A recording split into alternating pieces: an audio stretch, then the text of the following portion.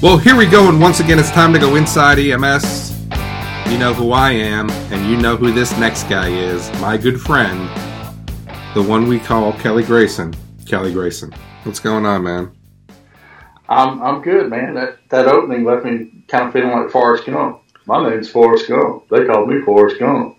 Well, I mean, I think that works out well for everybody, then, doesn't it? Yeah, it's good. I've been good, man. So it was a short week, Labor Day. Yep. Did you have to labor on Labor Day? I didn't labor for a paycheck, but I labored my butt off for Labor Day. So it seems that when Labor Day comes, we don't really get to sit on the couch and put our feet up and watch TV. And what happened to my cookouts and that's right, exactly. Fire pit and brats and hamburgers and steaks on the grill. No, I didn't get any of that. I just worked.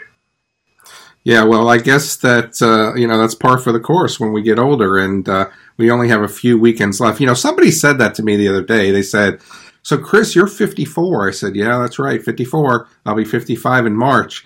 And they said, "How many weekends do you think you have left?" Oh, no, I don't even think about that. I mean, you think about it, man. I mean, Jesus. Yeah, thanks for bringing that up. Can you pass a Jack Daniels?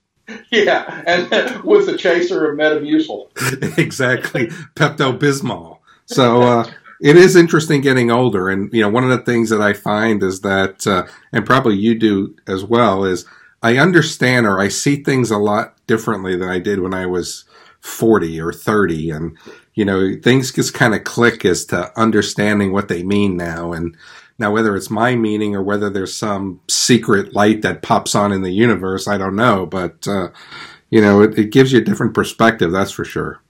Do you find yourself having a lot more get off my lawn moments? Well, I'm not coming down there, so you don't have to worry about me walking on your lawn. But so, Kelly, it is September. And every September we do bring it up and we talk about something that's very close to your, I guess, heart. Or butt, for that matter, Kilted to Kick Cancer. And this is where you and a bunch of your friends really kind of bring some awareness to prostate cancer and, getting checked out. But maybe we just talk about it a little bit, because I do think that this is something in EMS, you know as well as I do. I mean, we understand the medicine, we understand the science, but we don't take care of ourselves very well when it comes to first aid, when it comes to preventive care, when it comes to, and one of the reasons I like to bring this up every year is it's something that we should think about. Yeah, yes, indeed. Kilted to Kick Cancer got started with an offshoot of EMTs and firefighters wearing pink for breast cancer awareness, and one prominent EMS blogger at the time, EMS Artifact, posed a question to a bunch of us. He said, look, that's great, but prostate cancer kills more men than breast cancer kills women every year. All of you guys wearing these pink shirts don't have breast cancer, but you do have prostate glands. Why aren't you raising awareness for male-oriented cancers that are just as bad a problem? And he was right. So a couple of EMS bloggers and public safety bloggers took the charge. Justin Shore, the Happy Medic, and Jason Hoshauer, motor cop, started Kilted to Kick Cancer. The premise being that we wear kilts for the entire month of September to raise awareness for prostate cancer research. And I said, to heck with raising awareness, let's raise money too. So I started the fundraising challenge and was one of the original board members of Kilted to Kick Cancer. And I've since stepped down from that, but I still wear my kilt and in solidarity for the cause. And we've raised, done a lot of good for prostate cancer research and done a lot to raise awareness over the last, it's almost 8 years now. We started in 2011 doing this. And the Kilted Army goes out there and they wear their kilts. And when people ask the natural question, well, what's under the kilt? You say a 1 in 7 chance of prostate cancer. And we go into our spiel. But that's what we're doing right now. I get a chance to get a little cross ventilation and raise money for a good cause as well. Do you do your shifts in your kilt? No, I wish.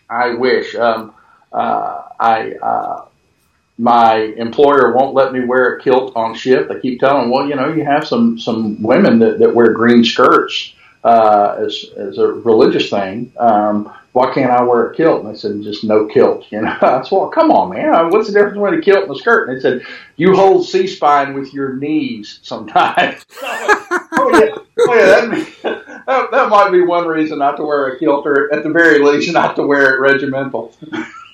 Yeah. That's funny. That's really funny. I do have a green Acadian kilt that I wear sometimes for awareness and that sort of thing, but not on the job. When I'm out showing the flag, I'll sometimes wear my Acadian kilt as part of my uniform, but not on the job. Interesting. So if people can donate the kilt at the Kid Cancer, you said you're not on the board, but if folks wanted to, think about prostate awareness and kind of donate to that, Kelly, is there a way they can do that? Yeah, they go to www.kiltedtokidcancer.org and hit the donate tab. If there's any one particular kilted fundraiser that they'd like to support, most of them have their fundraising pages still active. You can go there and donate on their behalf and help a good cause. One of the nice things about Kilted to Get Cancer that we take a great deal of pride in is that we are, when I was on there, and it still holds true today, we are a volunteer board. We are not paid for our efforts, and about 90% plus, probably close to 95% of the money we take in is directly donated to cancer research. There are no overhead costs, and of the hundreds of thousands of dollars raised thus far, all of that money has gone to cancer research. So very cool. It's a worthy cause. I'm pretty proud.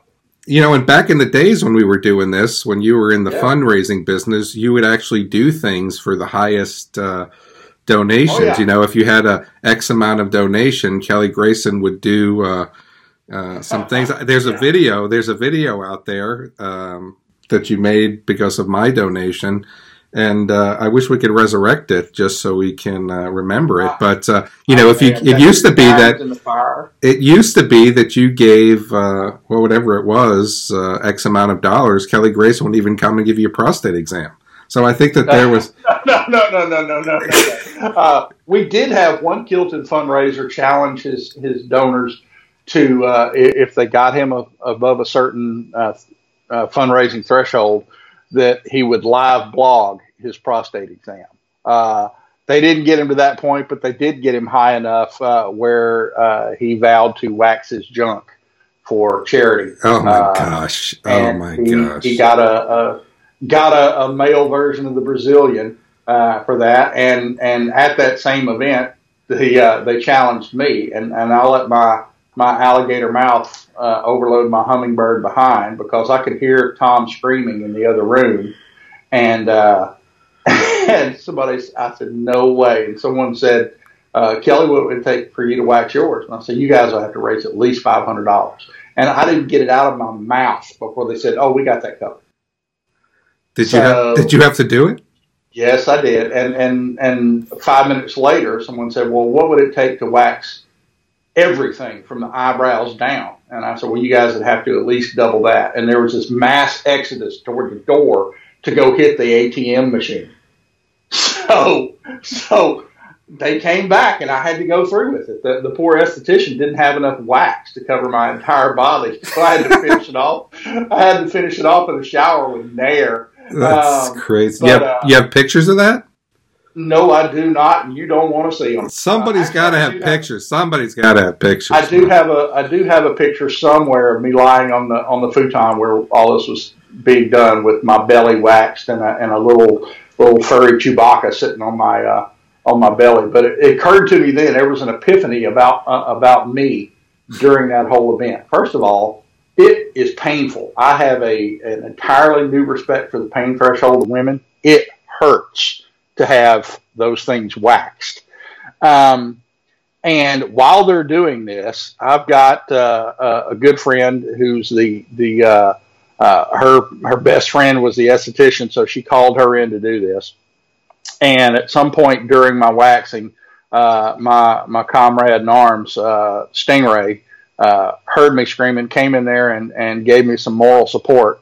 And I'm in the middle of this, and I said, okay, here I am lying naked on a futon with an attractive woman waxing my nether regions, and her friend and one of my best friends helping position things for wax application, and a male friend holding my hand for moral support. There went the last of my boundaries. That's not good. A grown man ought to have some kind of boundaries. So I said, well, perhaps I need to. I'll share that, but I'm gonna share less in the future. That's a great story, but I think I'm going to need therapy. So let's talk about a little bit therapy, Kelly. One of the things that you had going on for a long time was your article, your blog, Confessions of an EMS Newbie. Mm-hmm. And I got to tell you, it was very entertaining. It was very funny. And you are now about to resurrect you're about to resurrect Confessions of an EMS Newbie. Yeah. And I think that, what we try to do here is we try to educate, we try to entertain, we try to ensure that people get, a little bit of information and talk about the things that everybody's talking about. But I thought it would be a great opportunity just to kind of touch on Confessions of an EMS Newbie, because I think that everybody who is part of that will get something out of it, just like, this show. And I guess my first question to you is, what made you come up with it, and what was the catalyst for kicking this off? Well, actually, I didn't come up with it. This was Confessions of an EMS Newbie was the brainchild of Ron Davis. Ron was a gun blogger and photographer and had everyone's dream job. He took pictures of beautiful women holding cool firearms all day. But he wanted to. He was thinking about becoming an EMT just for the knowledge of it, and thought, man, it'd be a pretty cool idea to blog about my experiences, or even podcast about my experiences in EMT class, and talk about it with an experienced EMT and educator.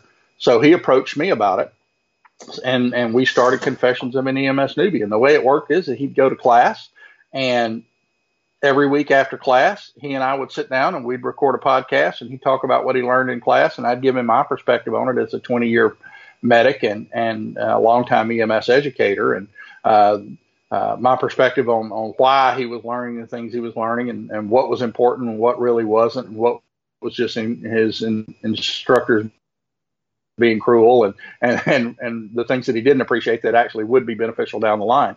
And we talked about that for a couple of 3 years, all the way through Ron's paramedic school. Now, he became a paramedic, and he and his wife relocated to Abilene. And the situation there, job situation, he didn't want to go back into EMS where he was. So he's out of EMS now, but he's given us a blessing to resurrect Confessions of an EMS Newbie, because we have something exciting going on. We're starting. I say we're. Nancy McGee is starting a new EMT class starting in October, and she has been railing at me, Chris, for as long as we've been together about everything that's wrong with EMS education. And some of it, I think, is pie in the sky thinking, but a whole lot of what she says really hit home. And she makes the point to me that she says, you're resistant to these ideas because you're trapped by the system. And she's right to a certain extent. I was trapped by the system. I keep doing what works for me because it works for me, but that's not to say that another approach to EMS education wouldn't be better than what I'm doing now. So she came up with an idea for an EMT class called EMT 360. And the premise being that if a flipped classroom is 180 degrees from what we normally think of educational approach, then the EMT 360 takes it full circle. She's going to start an EMT class and teach it from the back of the book to the front. And the basic premise is we'll start off, we'll teach awareness level stuff of EMR topics and teach mainly skills with a little bit of pathophys and a little bit of A&P, just enough to get your EMR certification. And then 6 weeks into the course, we'll start delving into the EMT education. But the key feature of the course is that people are going to be doing a lot more clinicals a lot earlier than they normally would in EMT class, in the same amount of time that it takes to typically teach an EMT class. You know, we've been teaching EMT class for how many years? And Chris, when you went through EMT class, when did you do your clinicals? Well, I was in the United States Air Force, so I went right to paramedic. So, gotcha. Well, you know, most people, the traditional format is when you start getting toward the end of your book, you do your clinical rotations in EMT class. And I know paramedic class starts clinicals on a rolling basis. Most programs start them on a rolling basis earlier on.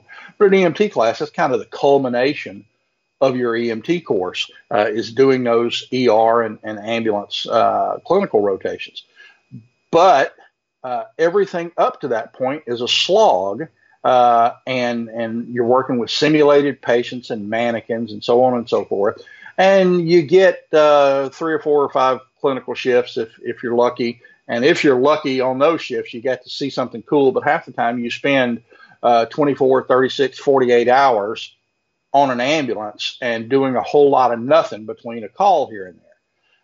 What we're going to be doing, what Nancy's going to be doing in this class, and I'll be a subject matter expert chipping in and teaching some of the deeper stuff in the EMT portion of it, is the first week of class, we're teaching vital signs and history taking. And after that, people are going to start getting clinical experience throughout the rest of the course. And they'll get a minimum number of patient contacts and a minimum number of hours per week in addition to their classroom work.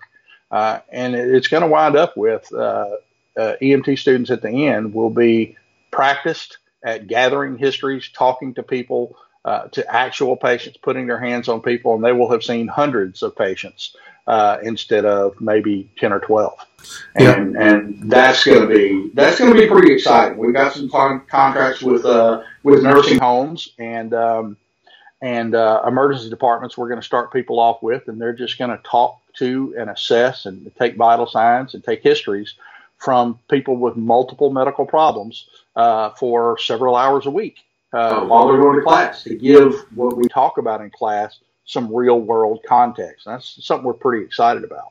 Yeah, I mean, I think it sounds amazing, and I'll be interested to see. So, in this context, then, of how will Confessions of an EMS Newbie work?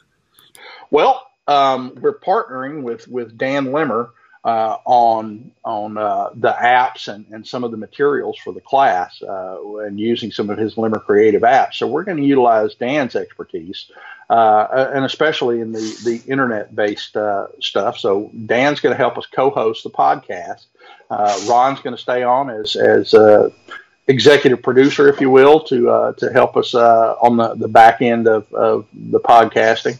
And Dan and I will interview Nancy and a rotating cast of her students throughout the course to get their experiences with this new type of EMT course. And we'll probably have some of our former students in who experienced a more traditional EMT class, and have them kind of compare notes and what's different about this new one, and how much better it is, or what are the pearls and pitfalls. This is something we're going to be piloting, and I think it'd be cool to chronicle it along the way, and we're going to pick Nancy's brain and see what what kind of experiences she and her students have in teaching this course. All right. So if people are going to want to find this podcast, how are they going to do that? They can go online and to www.emsnewbie.com, and there is a Facebook page for Confessions of an EMS Newbie. The old archives are still up. We have both the paramedic and the EMT school of EMS Newbie. So many people over the years have told me that they got their start in EMS by listening to Confessions of an EMS Newbie, and that it helped them through school. We were talking about getting old in the intro to the podcast, and somebody made me feel ancient the other day. Said, "Man, Confessions of an EMS Newbie, that's great, man. That helped me through EMT and paramedic school almost a decade ago."